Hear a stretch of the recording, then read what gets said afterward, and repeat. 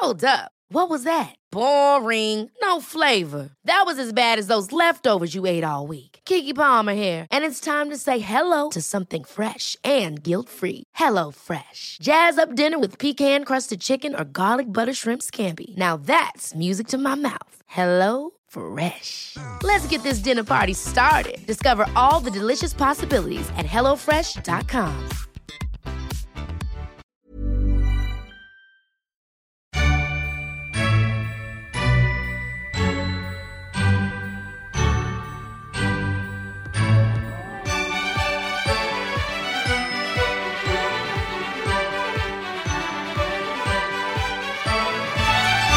Hello and welcome back to Anti-Diet Bride with me, Tally Rye. This is the podcast that wants you to feel comfortable in your body and confident in who you are in the build up to your wedding day.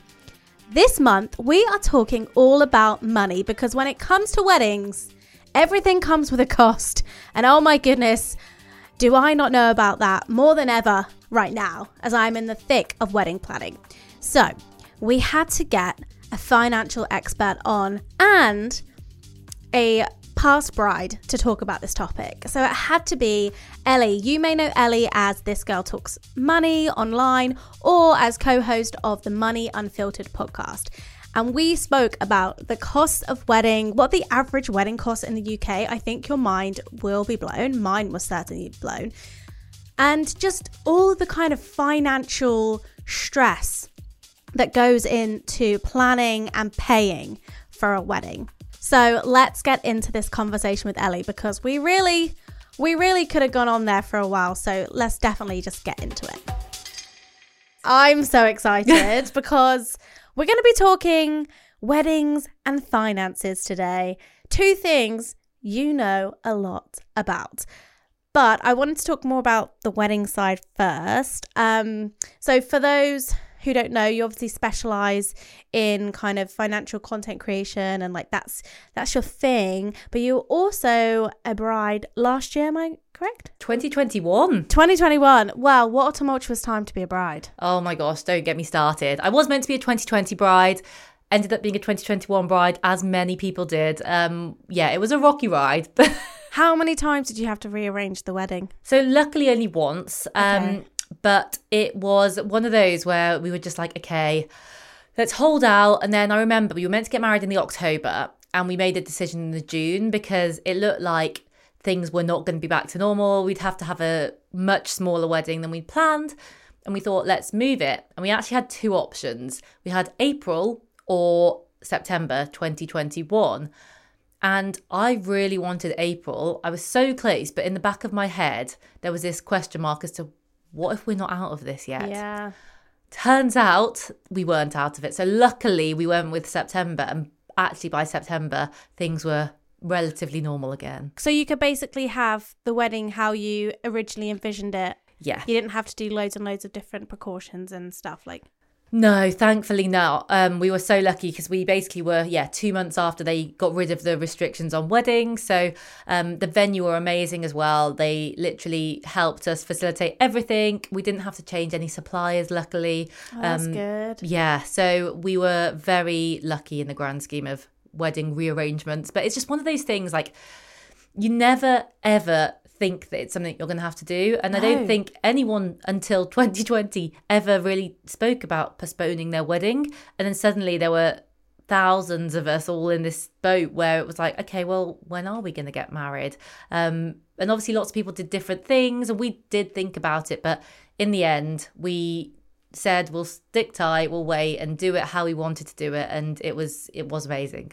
Did you have wedding insurance? Interestingly, no. Largely because actually, when we booked the wedding, there weren't that many things that I really thought could go wrong. Yeah, of course. Who foresaw a pandemic? Yeah, and I think, there are definitely arguments for having it anyway, pandemic aside. But on the balance, we didn't really think that we needed it. I don't know whether that's a sensible thing. I'm one of those people that's a bit like, oh, insurance. I'm not sure about some. Well, my fiance works in insurance, so we have wedding insurance.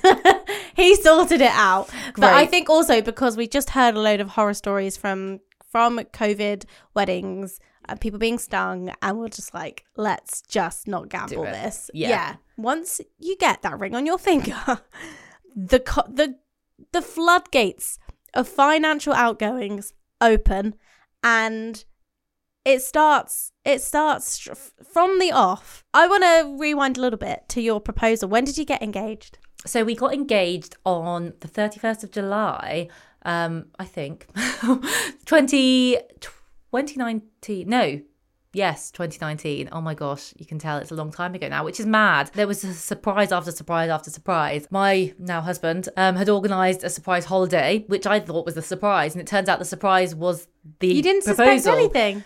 I only started to suspect. I had this moment where it's so vivid in my mind.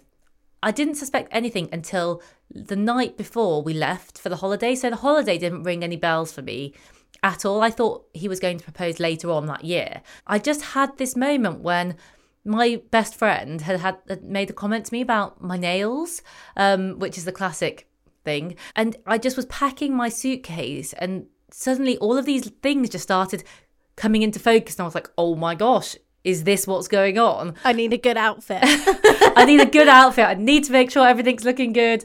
And then I had this in the back of my head. And then there were just a few things that he started doing which were a little bit suspicious, but I wasn't sure because sometimes, men are just a bit strange. So I was like, is he being weird or not? And then I thought as well that if he was going to propose, he'd want to do it as soon as we got away because he wouldn't want to have it hanging over him. The first day we were there, nothing. Where did you go? So we went to Barcelona.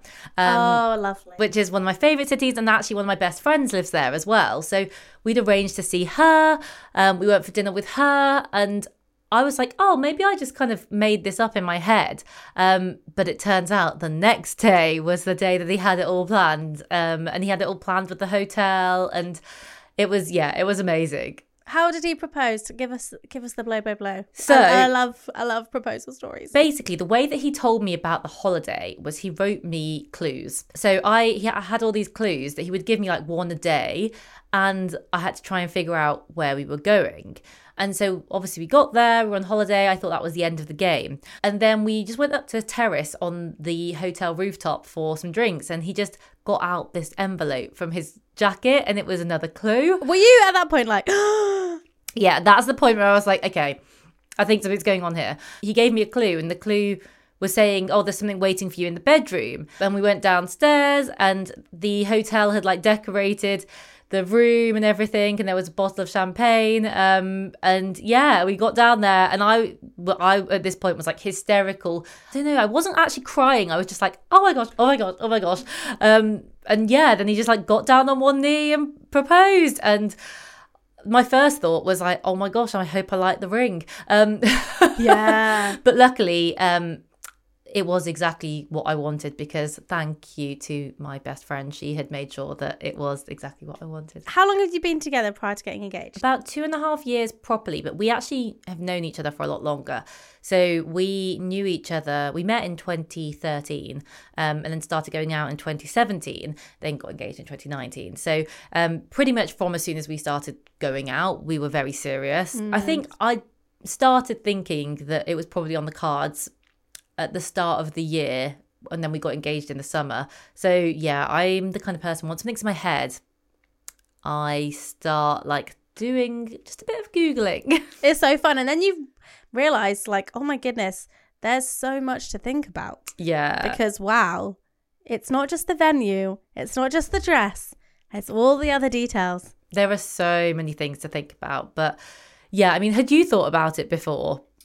Had I thought about it before? That would be, if you look at my Pinterest board from 2013, yes, I had thought about it just a little bit. And in fact, if you ask my mum, when I was younger, I always used to like draw my wedding dress. I used to sketch like outfits. Like I used to just always sketch like cool outfits and then wedding dresses. Like that's what I used to do so much when I was, I don't know, like 9-10 years old.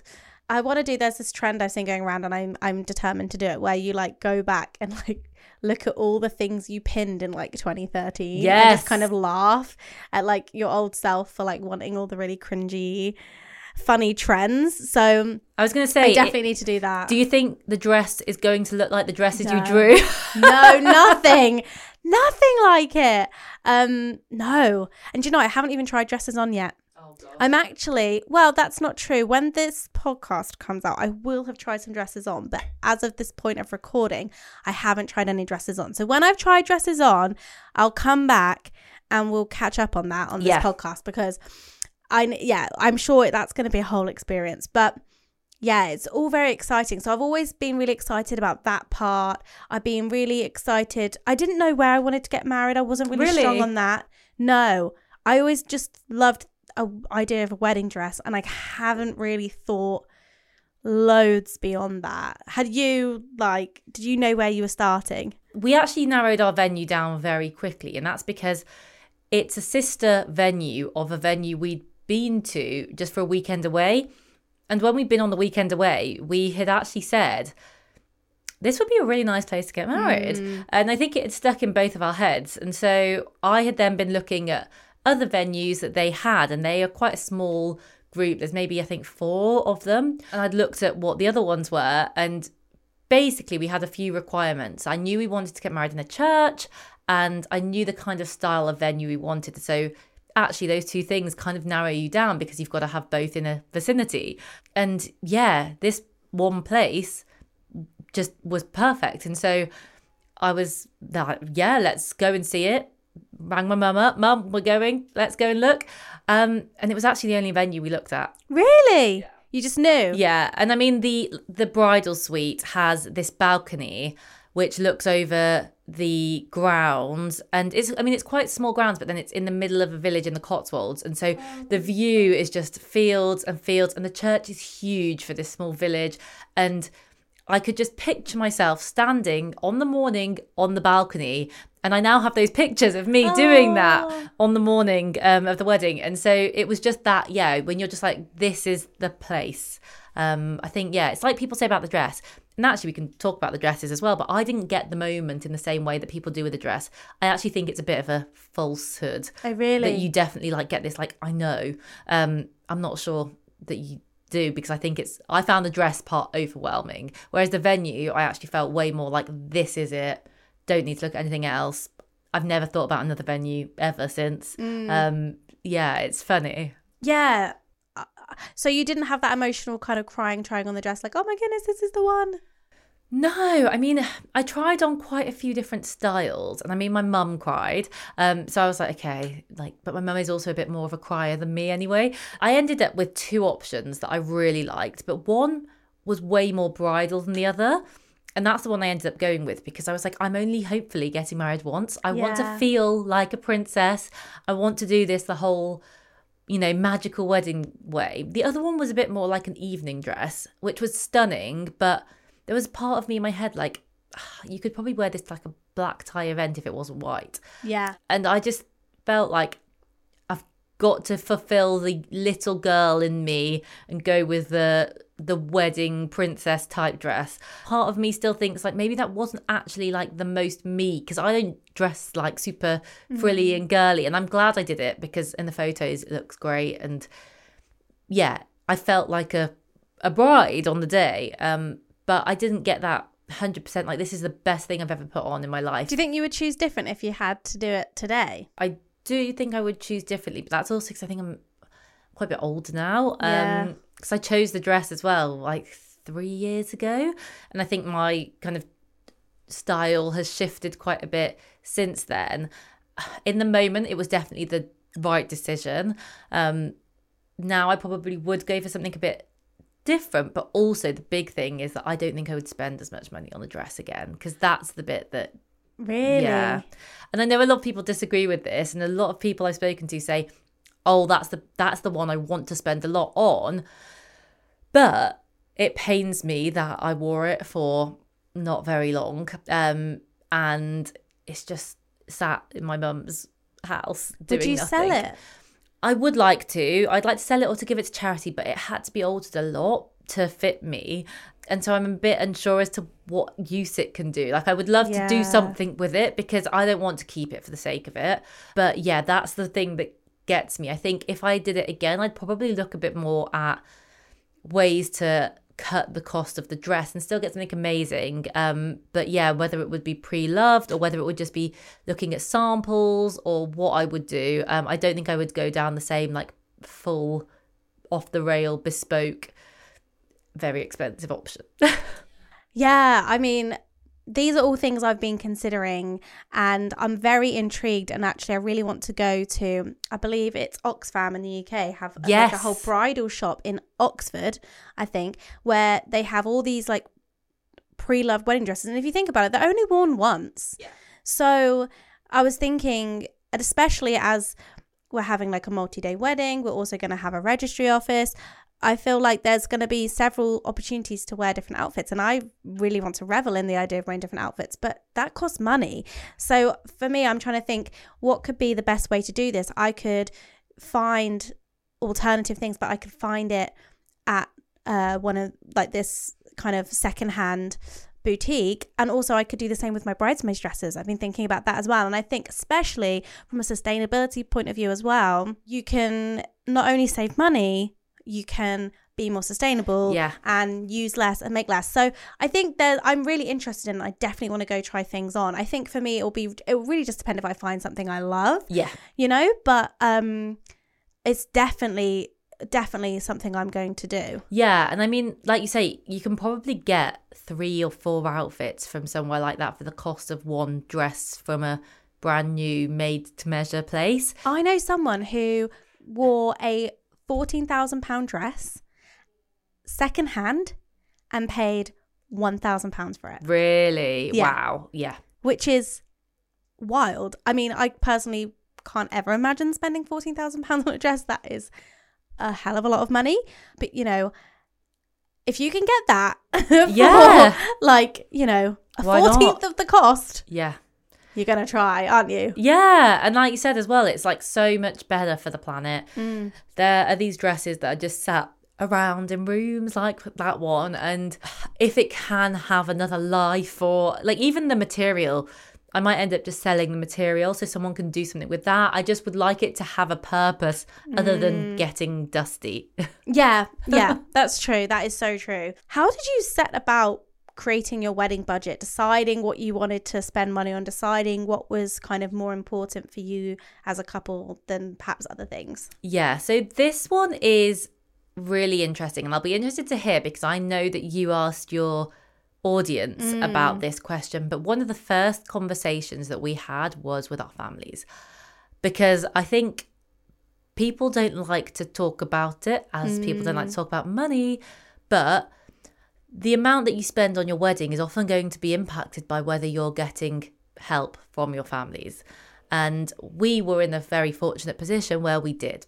So we had help from 4 different family members, which is because both of our parents are separated. And that made it a huge weight off our shoulders. You know, we still had to pay a fair amount of money, but knowing that you are getting that help allows you to figure out what you can afford. And for us, the first conversation was around the venue, because my mum came to look at it with us. They obviously said, you know, this is the price. And, you know, we sat down and said, you know, we've got to figure out if we can do this. And she said, I want to help. This is how much I can contribute. And so really from there, we then had conversations with other family members. We had a look at what we could do. Luckily, we were able to make it happen. And that's the reality, I think. You know, we see these figures about the cost of weddings, and the costs can be wild. And I think that one of the things that people often, forget to factor in is that a lot of people are getting help to do that. A lot of people are not reaching these kind of 20, 30, 40 plus grand figures on their own as 20 or 30 somethings who are trying to survive the cost of living crisis. There are very few people that can do that. And the other thing is a lot of people do borrow money to be able to afford it. And I don't think there's a right or wrong way to do it. If you can borrow money and do it in a sustainable way and it's affordable for you and that's what you want to do, I'm not going to preach and say, don't do it. I think it really is a personal decision. But yeah, I think a lot of the time you look in at weddings and you're like, how on earth have they funded that? And those are normally the two things that are going on that we don't see. Yeah, I often look at a wedding and I see the flowers, and I know that flowers, I don't even know how expensive they are. I just know they're expensive. Yeah. And I'm like, wow, they had budget, because they've got flowers everywhere you look. And these are things you see on social media. And I think so much comparison with social media and pressure to have a certain wedding. I know that, I know in a way I feel that. I know in a way, especially having an online presence, I want to do it well. And I want to do it well for us. And I want to have all the memories and everything. But I do think there's a part of me that is like, and also the photos I'm going to post online, Yeah. And I really want to, try and just be honest about that with myself. And also just remember that it's not about, as much as I love you guys, it's not about the actual day itself. It's about Jack and I, and like that is the most important thing, and kind of celebrating that. And we want to have photos and videos that we cherish and look back on, and I feel like that's the biggest takeaway from the day, and the thing that you have to kind of really hold, as well as your memories. Because I often think as well, from what I hear time and time again, is like it can be a bit of a whirlwind the day. Yeah. You don't remember as much as you want to remember. So to have people to capture it, to remind you, or to show you parts of the wedding you don't get to see because you were off taking photos, or all of that stuff would be really cool. But yeah, I think there's just so many costs that feel quite overwhelming at this stage of wedding planning. I did a little research. So the average cost of a wedding in 2020 was £9,100. This is the average cost of the wedding in the UK. In 2021, that had increased to £17,300. Wow. Okay. Big jump. And now by 2023, it's gone up to £18,400 for your average UK wedding. Yeah, that is a lot of money by anybody's standards. And I also think, these figures, I always wonder, how many people are they factoring into that? What kind of venue are they factoring in? Because you can always get things cheaper. You can always do a wedding on a budget. There are bare minimum costs, like your church or your registry office that you have to pay, some sort of food, some sort of venue. I mean, you could even do it in your home. So you can really strip it back and do it really cheap if you want to. But you can also spend however much you want to. There is no limit to how much you can spend on this occasion. And, I think it's such a tricky topic because, as I'm sure you've seen, so many people really are defensive about the way that they choose to do it. And it's such a personal choice. How you want to do the wedding, how you want to fund the wedding, how you can fund the wedding, how much you want to spend on it, whether you want to spend a lot on that day or not. It really is up to you. And it really does get to me when people are like, oh my gosh, I can't believe that you'd spend so much money on one day. Like you could put that on XYZ. It's very judgmental. There's a lot of judgment about weddings and wedding spending and those decisions. And like I said, a lot of the time we have no idea what's going on behind the scenes. And I think it's really not anybody's place to judge other people's financial decisions around their wedding. You can impart your wisdom or your experience. I can sit here and say, I wish I'd spent a bit less on my dress. But that doesn't mean that you should spend less on your dress. You've got to spend whatever's right for you and your budget. And it goes the same, I think, for all aspects of a wedding. You can do an amazing wedding on a really small budget, but you can also do an amazing wedding on a massive budget. And one's not better than the other, and you don't get brownie points because you managed to do it really, really thrifty. I just think we need to stop trying to get one up on each other. And I think, like you said, a lot of it kind of comes down to that comparison. And, I never want anyone to feel like they have to spend more than they can afford to try and keep up or put out this appearance that they feel like they have to. It's ultimately a day that's meant to be about love and celebration and friends and family. And you don't need loads of money to do that. But if you have got the money, then if you want to spend it on creating an amazing day, go for it. It's one of those things where it's about just spending within your means, isn't it? And, if you're putting yourself into debt to try and create the image and create the wedding that you see on Instagram, I would seriously think about that and the ramifications that has on your kind of financial well-being beyond your wedding. Yeah. But also, like you say, it's really so dependent on the individuals there. You should, I think, as a couple, like, know your financial situation, know what you can and can't afford. I also think it's really interesting because as you do get engaged and you start to talk about merging finances and what's your wedding budget and, you know, being super transparent about, you know, where you're both at financially, like, it really does open a lot of those conversations as well. Yes. Of like, you know, you really have to get real. You know, with Jack and I, we've been together a long time. You know, by the time we got engaged, we've been together 8 years.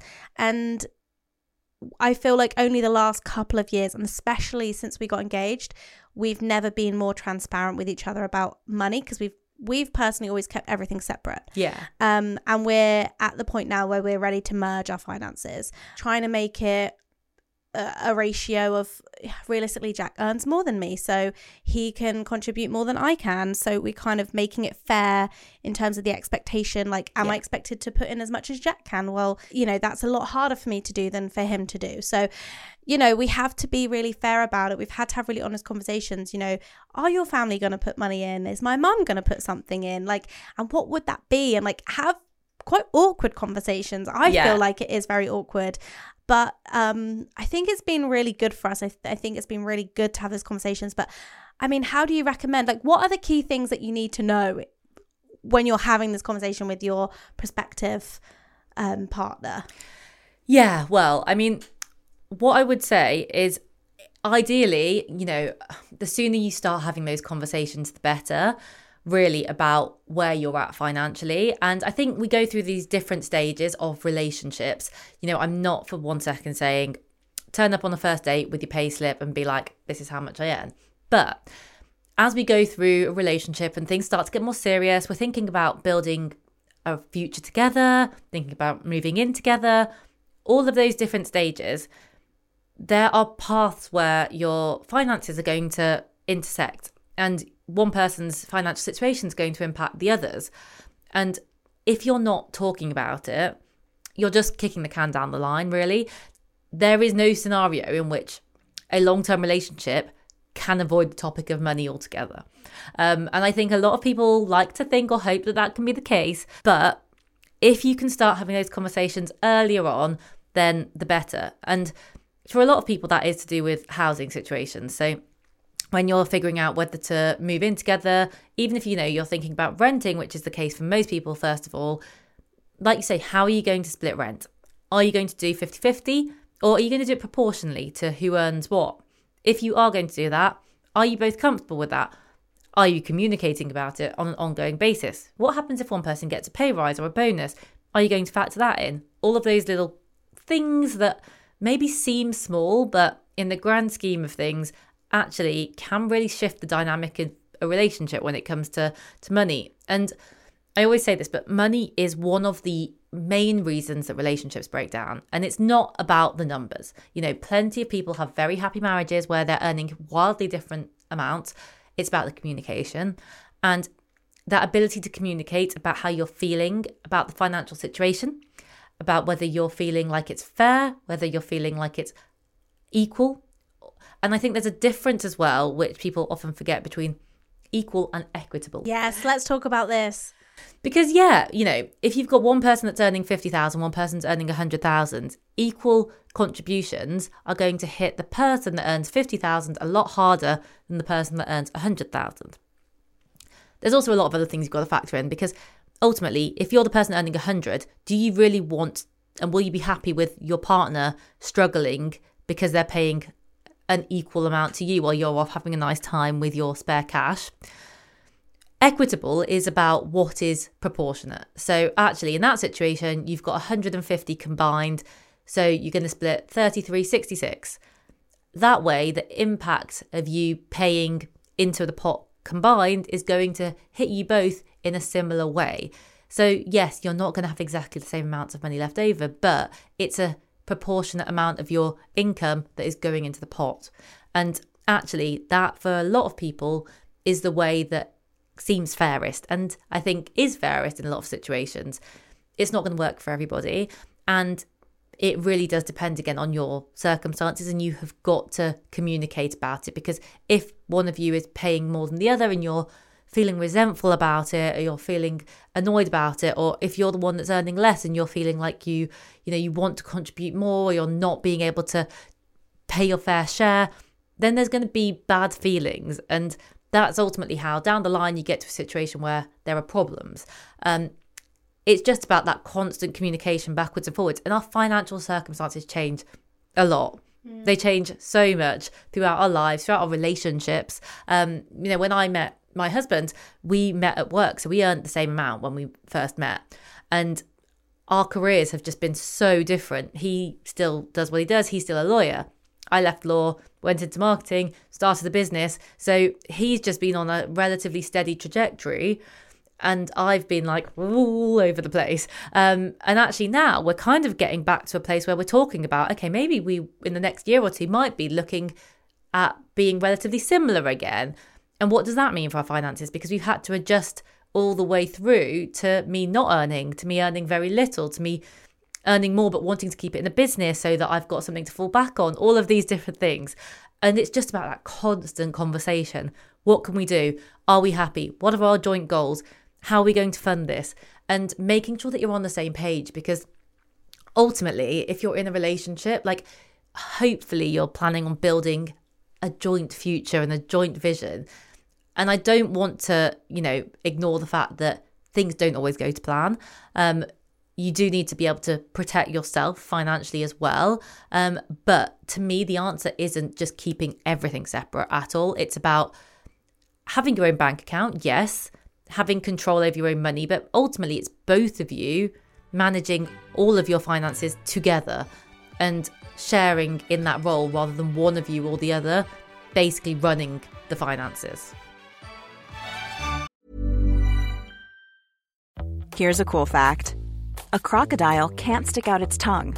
Another cool fact, you can get short-term health insurance for a month or just under a year in some states. United Healthcare short-term insurance plans are designed for people who are between jobs, coming off their parents' plan, or turning a side hustle into a full-time gig. Underwritten by Golden Rule Insurance Company, they offer flexible, budget-friendly coverage with access to a nationwide network of doctors and hospitals. Get more cool facts about United Healthcare short-term plans at uh1.com. Ready to pop the question? The jewelers at BlueNile.com have got sparkle down to a science with beautiful lab-grown diamonds worthy of your most brilliant moments. Their lab-grown diamonds are independently graded and guaranteed identical to natural diamonds. And they're ready to ship to your door. Go to BlueNile.com and use promo code LISTEN to get $50 off your purchase of $500 or more. That's code LISTEN at BlueNile.com for $50 off. BlueNile.com, code LISTEN.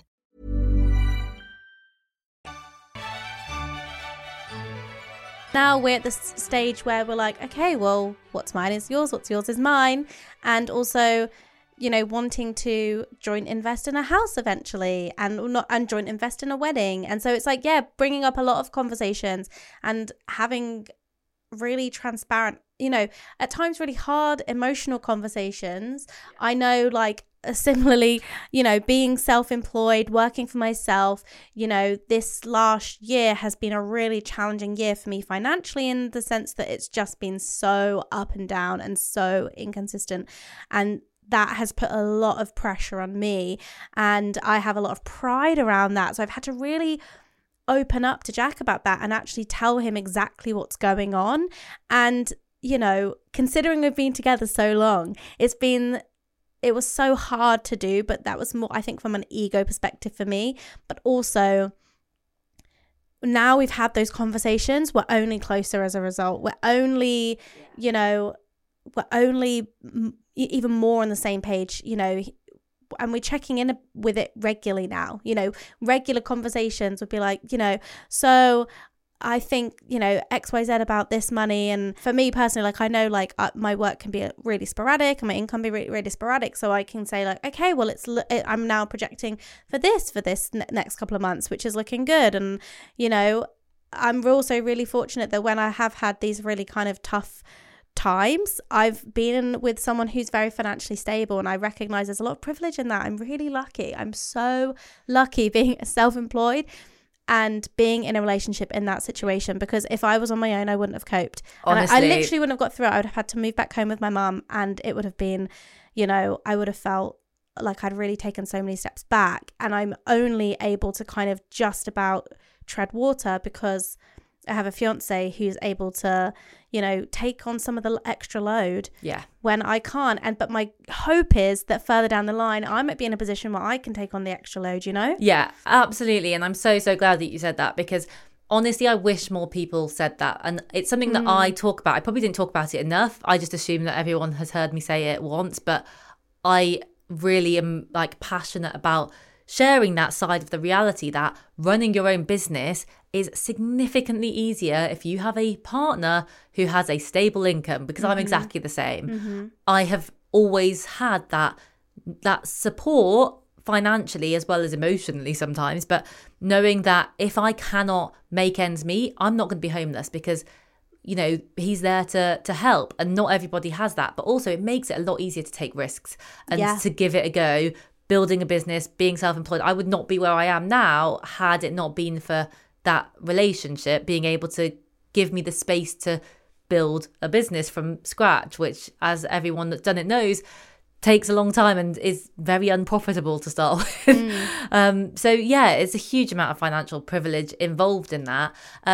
But it doesn't mean that it's also, you know, not easy. And it really does sometimes make that dynamic difficult in the relationship, because I don't want him to resent me for the fact that, you know, he's having to hold down the stable job. So it really does bring up a lot of emotions, I think, for everyone involved. Yeah, and this is why they say, I think money is such a like contentious issue in relationships, and it's something that it is important to communicate about. And I feel like I'm only learning this more as we go.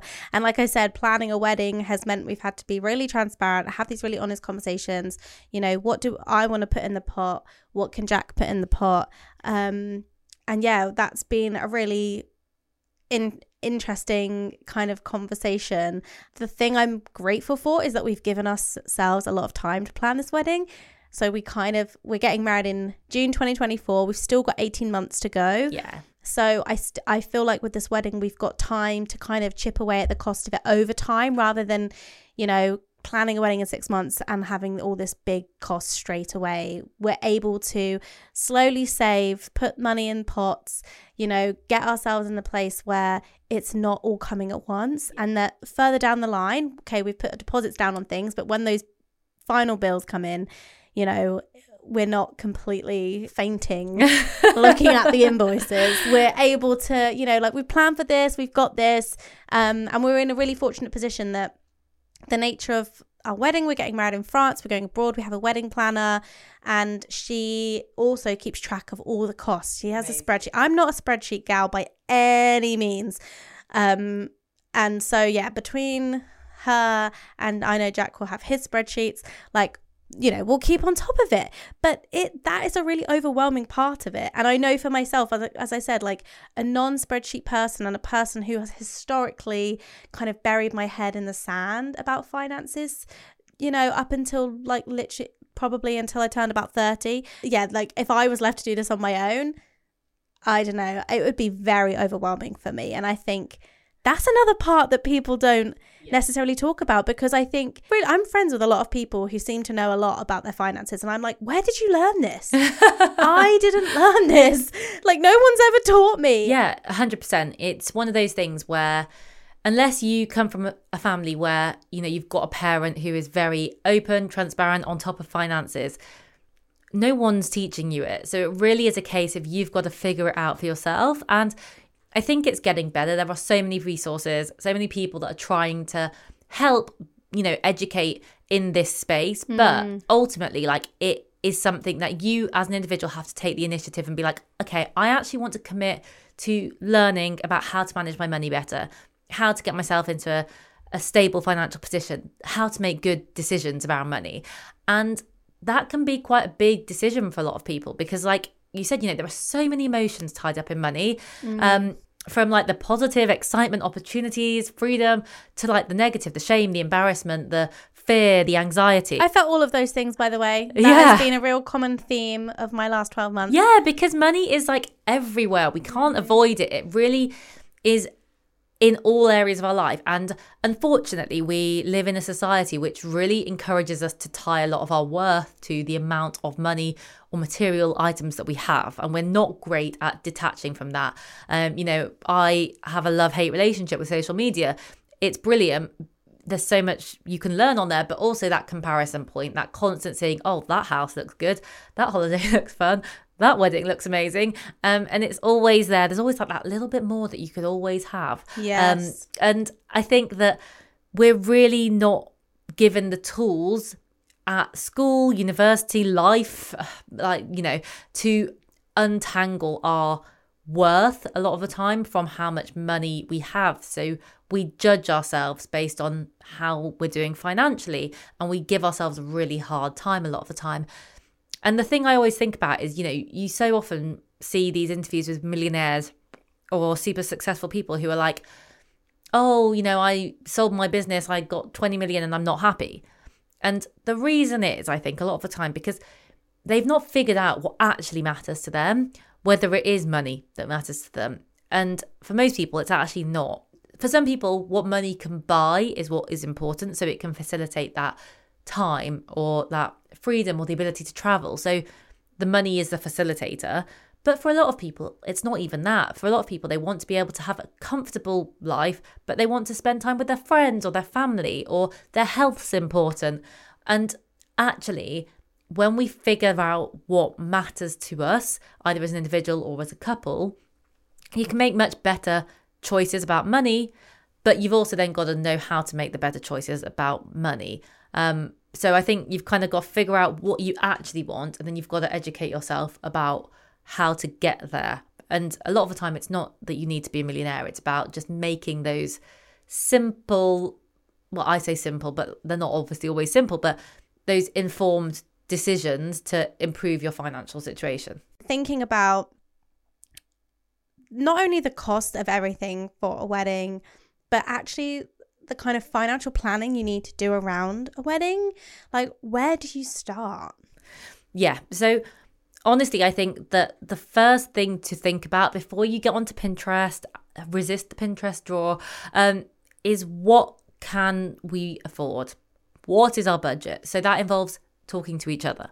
It involves talking to family if you need to talk to family, if you think there might be a conversation to have with family. And it also involves thinking about, the timeline. So when are we aiming for? What kind of horizon have we got? Have we got a year, 2 years, 3 years? Can you decide that you want longer to plan so you can save more money?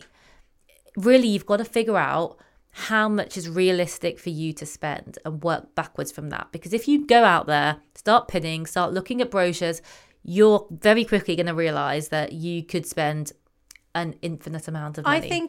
I think I saw like a wedding planner say, even if you had £1 million budget, you still wouldn't have enough because you can always spend more. You can always do more. And it's like the kind of cost you can spend is like exponential. Like there is no limit. There really isn't. So it's about, first of all, setting that number. And, I'm the first person to say that our budget didn't, I lost the plot a little bit towards the end with the budget. Do you lose the plot in the sense, because I just anticipate both Jack and I just going like, I don't care at this point. I just like, I'll pay for convenience. And I think that I do think we fall into that trap quite a bit. Sometimes we're like, oh, just whatever's easiest. I always caveat with this with the sense that, I never did it with anything I knew we wouldn't be able to actually afford. But you get to a point where, in all honesty, the numbers are blurring into one. The numbers are so high. And it feels like Monopoly money a bit, doesn't it? It does. The numbers are so high, you've kind of become detached from it. And for us, the thing that happened relatively last minute was that I just got this idea in my head that I wanted a real life photo booth, but I wanted it where it's a person, like the open photo booths. And I was on a mission. I was like, this is what I want. And this was not that far before the wedding date, maybe 2 months. And so we were limited by availability. And also there aren't that many of them. So I found a person that did it, but she was quite far away. And all in all, there just was charge on top of charge on top of charge. And I was like, oh gosh, like, what do we do about this? And in the end, Chris was like, just do it. Just do it. We can pay that money. We have that money. You won't regret it once we've spent it, because it was something that I would have that would be tangible, because basically you get this book at the end of the night of all these Polaroids and messages from everyone, and it's amazing and I actually love it. But it was just that decision at that last point where it was like, do we spend an extra $1,000? Do we not? And because we could, we did, and I don't regret it. But at that point I was really struggling to control the spending on all the little bits and pieces, and it does get hard. And there is always more. You, like you say, you can always get one extra thing, or like one extra thing to put on the table, or one extra decoration, and trying to stay on top of that and control that is a challenge. Yeah, and because what I'm thinking about is like, we have this budget, and in theory that's our budget for our weekend wedding in France, but I also know we have to think about in that budget our registry office, which is going to be just a very small family thing, but that there's going to be a cost with that. Then I've got to think about our hen do's, our stag do's. That's a cost as well. What do we want to do with that? And it's like silly things like the outfits you wear on your hen do. You know, I will be that person that only wears white for like any wedding related event. I just am going to be that person. But it's like, you kind of forget that when you're buying, you know, that extra little white handbag you need, or, you know, all those little things that you kind of forget that are for that budget. Yeah. All add up, and you have to really put that in there as well. I mean, there are so many costs that kind of come into it. And I think stag and hens is another topic that is wild. Because once again, like, I've seen loads of TikToks of people going on like their hen do to like Ibiza or Italy and everything. And I'm like, I don't think I can ask my friends to do that. Personally, if I'm asking, for me, I'm asking people to come to a destination wedding. I don't feel like I can ask them again to do another thing. I mean, it looks fabulous. Don't get me wrong. Like, it looks amazing. But I just want to be really conscious of, like, with the cost of the wedding, yes, you as the couple have costs, but also you're asking your guests to spend as well. And I think there's the guest spend to consider. Yeah. And, you know, we are having a destination wedding. I'm not saying, like, it's like your presence is your present, of course. Like, that's all we need. And, you know, I think personally with my hen, I expect we'll keep it a lot more local, purely for the fact of I'm already asking these people to travel. I don't think they probably want to travel again. And when I speak to a lot of, you know, clients of mine over the years, like personal training clients, you know, one of them was always on a hen do, always going to a wedding, never had any weekends free, because it's not just your money, it's your time. And then as a guest, it's the outfits, and, you know, weddings are expensive. Like, it's such an expense in your life, whether you're getting married or you're a guest, or a bridesmaid as well, for that matter. Yeah. Did you know in America, like, the trend is, and I don't know what you did if you had bridesmaids, that the trend is really like the bridesmaids basically pay for themselves for everything. And so if you're traveling across country, you're paying for your dress, your shoes, your hair and makeup and everything. And not only that, but you have bridal showers, you have the bachelorette, and you're expected to get gifts for both of those things, as well as attend the wedding, which you've already paid for to go to. Wow. And then provide a gift. I remember seeing a TikTok about someone saying, like, I'm not having bridesmaids for this reason. I think it's got really OTT. And that was from a US perspective. It's not like that in the UK. No. It's much more pared down in the UK. I think so, but it always surprises me that, I mean, our whole wedding was actually quite small because the venue was relatively small, so we could only have max 60 for the sit down, 100 for the evening anyway. But I had 2 bridesmaids, very simple, very easy. It always surprises me how many people have a mad amount of bridesmaids, because actually just logistically, even the thought of like finding a dress or a style that everyone's happy to wear, and the cost, because it really does depend. You could do different options, but if you as the bride are going to pay for the outfits for the bridesmaids, that's like 8 or 10 dresses and shoes and hair and makeup. So even from a practical perspective, you put aside another, what, $5,000 or something mad? Oh, well, once again, the cost for that could be exponential. You can spend whatever you want to spend on those things. You know, I'm kind of figuring that out already, thinking about like hair and makeup, like what do I want to do? And, you know, dresses, like I would like to get the dresses for my bridesmaids because obviously they're already traveling out there and everything. So, you know, I'd like to do that. But then I'll think really strongly about the price of my bridesmaids dresses, you know, that it's probably something they're going to wear once. Yeah. So I have to say, I think bridesmaids dresses, a lot of people I know, including myself, we did high street. My bridesmaids dresses were from Ghost. yes, I love Ghost. I love a Ghost dress. Yeah, and like, yes, they might be very classic. Lots of people have done it, but they are great and they are very affordable by bridesmaids standards. You know, there are some incredible dressmakers for bridesmaids, but you can easily again pay like hundreds and hundreds and hundreds. Whereas, yeah, there are some really good options. One of my friends, her bridesmaids were ASOS dresses, and again, like £40 or so, looks great. Everyone was happy. So there are good options definitely for that as well when it comes to not spending a fortune, but it's hard. Yeah, it's really hard to not let it spiral. Yeah, like I'm a bridesmaid this year. I'm buying my own dress, but then the bride's getting our hair and makeup done. So Yeah. I think that's a really fair way of doing it as well. You know, spread the cost between everyone, because then also, especially with a dress, then you get a dress that's within your budget. Yes. I think as well. So, you know, and you get the one you feel comfortable in and you like, and you know, we get to kind of, she's given us a lot of freedom, which is really kind. So that's been great. I want to talk about what the average price of things is apparently for the average UK Ooh. wedding. So the 10 key wedding spends are your venue on average is £8,400. I don't know if that feels high or low. I think that's quite high for a day. Yeah, I guess it depends what that includes. It does, because I know that with our venue, we're getting like all your chairs, all your tables, loads of all, I think like your cutlery, your plates, like that kind of comes with the venue. So that's included, but Got you. once 'cause- again, hidden costs. Yeah, and actually I'm thinking of it in terms of some venues. Is that just venue hire, so no food or drinks? It just says venue hire. Okay, yeah, so that probably is expensive if that is just the venue and you get nothing else. And I think that's where prices have really been hiked up. Yeah. You know, in the last couple of years. Wedding dress on average £1,350.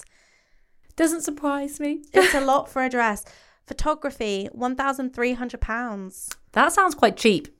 For a day, you know, And that's not too bad. No, and photography, I think, is one of those things, you know, it's not just the day that you're paying for, because it takes them a lot of work to edit and to get you the final package of photos. So it's not as straightforward as, you know, you're not just paying for one day. But yeah, that doesn't sound overly high from my experience. Videography £1,150. I also think that's not too bad. No, I think a lot of people will be saying, I spent a lot more than that. Wedding band or DJ £1,050. I don't know, you know, on that, whether that's expensive or not. I think that's probably This is the mid- average cost. Yeah, true. Flowers similarly £1,050 for average. I'm actually surprised that that's not higher. Yes. I would so think it'd be at least double that. I think you can spend, again, whatever you want on flowers. That was one area for me where I've never been a particularly flowery person. So I really was adamant I was going to save money on flowers. And actually, I managed to do it with a bit of help from family in terms of putting together the decorations for the tables. But we managed to do it, I think, probably for about 500.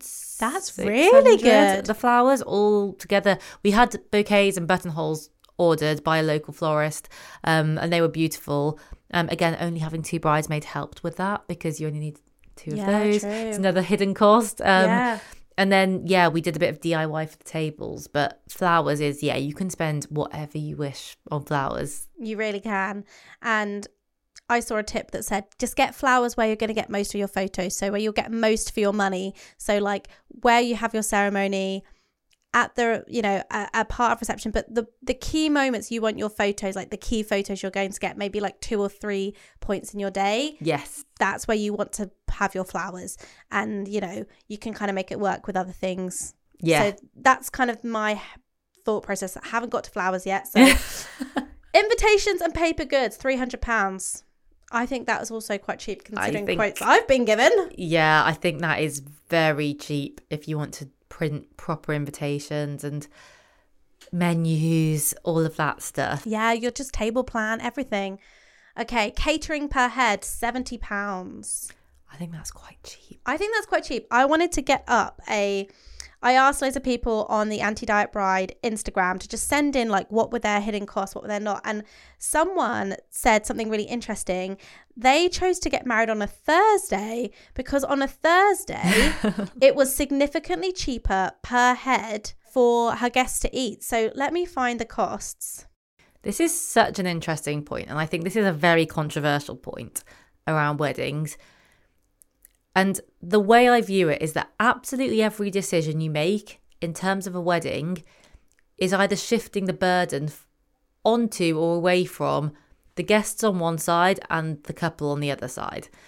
And ultimately, every couple has to make a decision as to where they want the burden to lie. Yeah. And for me, choosing the day of the week is one of these big questions because, yes, it might be a lot cheaper for you as the couple, but for particularly people that are employed, which is most people, a weekday wedding is a massive hassle. The reason we chose to do like a Friday, Saturday, Sunday is because I want everyone to relax and really enjoy themselves and not feel like I've got to get a taxi at this time to get home because I've got work the next day and they can't truly like let their hair down and everything. That was a big incentive of going to France as well because I felt like more venues are catered for that than here. If I wanted to do what we're doing in the UK, it would be way out of our budget, I think.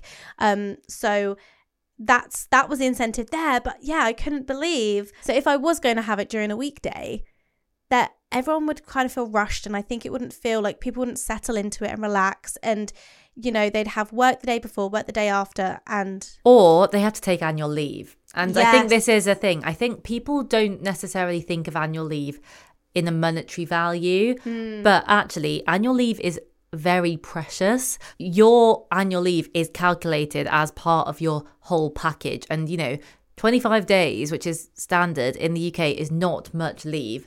And I know lots of people over the last few years who have had most of their leave wiped out by going to weddings. And yes, as the couple, like, you might be thinking, oh, it's only a day or two, but if 3 or 4 of couples do that out of their friendship group that year, then it's expensive, wiped. And it takes up a lot of it. Well, I think she said catering per head, it was like from like 85 to like 70. Wow. It was like a £15 drop. It was a lot. Yeah. Wedding hair and makeup, £155. I think that's really cheap. Really cheap. Really cheap. Bridesmaids hair and makeup, £85. Also quite cheap. Really cheap. Really cheap. And yeah, there's so many other costs, I think, not considered there. What kind of lasting tips can we leave our brides and couples with to help them just feel a bit calmer about the whole financial side of planning a wedding? Because it really is, I think, the stressful bit that taints what should, I hope, be a really joyful process. Yeah, I think the number one thing is when you are planning, when you get engaged, sit down together and figure out what are the most important things. So get a list of all of these different elements, all the things that you've just mentioned, and rank them in order. What is the most important for you? What is least important? And factor in all of those other things that we haven't covered, you know, favors, like table dressings, all of that stuff. Put it in an order and prioritize in that order. That way you can at least focus your budget on those things that really matter to you. And those are going to be different depending on the couple, but work from that and don't stress about all those little things that are at the bottom of your priority list, because the reality is a lot of people won't notice.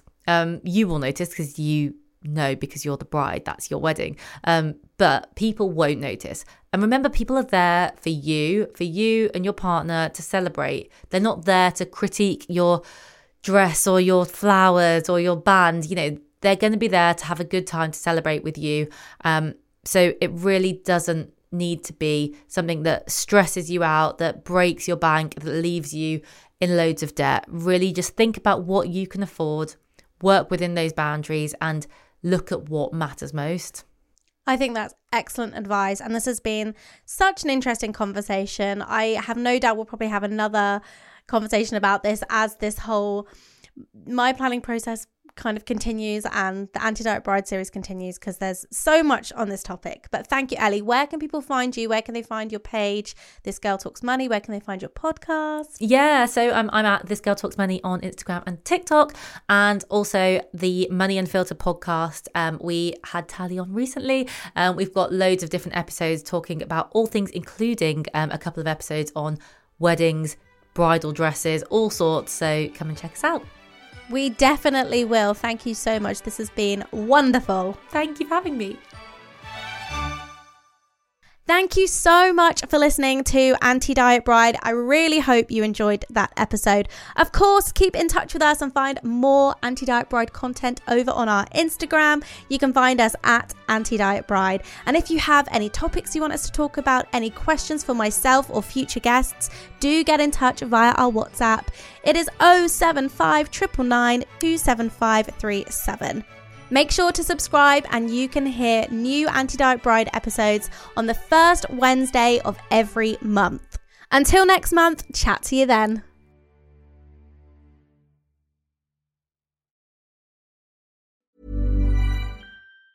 Ever catch yourself eating the same flavorless dinner 3 days in a row?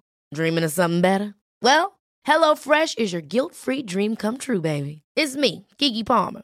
Let's wake up those taste buds with hot, juicy pecan-crusted chicken or garlic butter shrimp scampi. Hello Fresh. Stop dreaming of all the delicious possibilities and dig in at HelloFresh.com. Let's get this dinner party started.